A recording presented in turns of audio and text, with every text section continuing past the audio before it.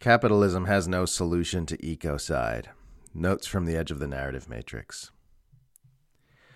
Those who make peaceful revolution impossible get to just stay in power indefinitely and suffer no meaningful consequences of any kind. John F. Kennedy, paraphrased. Ecocide will continue as long as ecocide is profitable.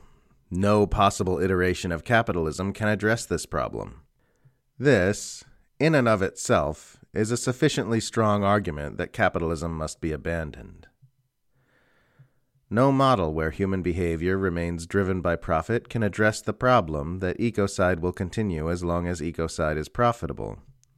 That's why so many capitalism proponents are reduced to simply pretending that ecocide isn't a problem. Eco-consciousness and anti-capitalism go hand in hand, but the liberals are dominating environmentalist discourse while the commies frequently neglect it. This is a strategic and moral error. This is the strongest argument against capitalism, and it's one which needs to be made. It can take a while for a principled anti-war leftist to learn that in the big picture they have very little in common with so-called progressives who mostly ignore U.S. imperialism and just want the empire to forgive their student loans. The difference between a leftist who opposes capitalism and empire and your average Bernie Sanders progressive is considerably greater than the difference between your average Bernie Sanders progressive and your average MSNBC Clintonite. None of this means progressives can't be worked with on points of convergence. It just means they're ideologically different, and it serves no one to pretend otherwise.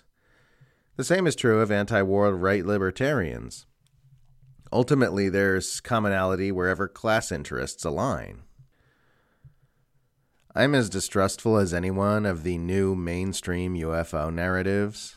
But when Congress is saying UFOs are a threat that is expanding exponentially, it probably deserves attention. I don't know why they're saying it, but they're not saying it for no reason.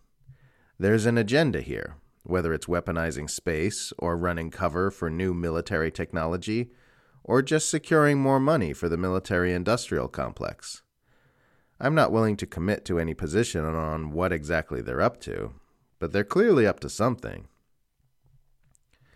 Not many people from my sector of the political fringe are looking at this, and I think that's partly because there's so much uncertainty, and partly because it doesn't really fit into any of our models for understanding the world. But whatever it is, it's worthy of at least some attention. The more information that comes out about the effectiveness of psychedelics in healing psychological trauma, the more outrageously criminal it looks that these medicines have been suppressed for generations while the world was being destroyed by a highly traumatized species.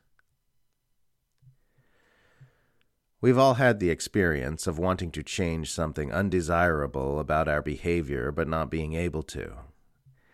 This happens because the forces driving that behavior are not yet conscious. This is what's happening with the self-destructive behavior of humanity as a whole, too. There is a misconception in our society that people stop their self-destructive behavior when they apply willpower, which is really just empty head noises. Actually, people change when there's an expansion of consciousness. That's what we're waiting on with the human species, too. That's ultimately why we're destroying our planet despite knowing it's bad for us. We can talk all we want about capitalism, corruption, empire, and ecocide, but underneath it all, what we're really looking at is the struggle of a thinking species to become a conscious species. So for me, the answer to the what can we do question is usually expand consciousness, spread awareness of what's going on in the world, expand our consciousness of what's going on in ourselves. Anything you can do to bring awareness to previously unconscious important matters. And people are already doing this.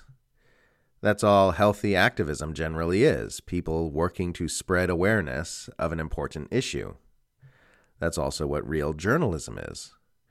It's what real political dissent is, and what authentic spirituality is. It's all about expanding awareness. Working toward a healthy humanity is essentially the task of strolling through the dark hallways of our collective unconsciousness and flicking on the lights, one by one. It's not easy, but the more lights get switched on, the more awake people there will be to help switch them on.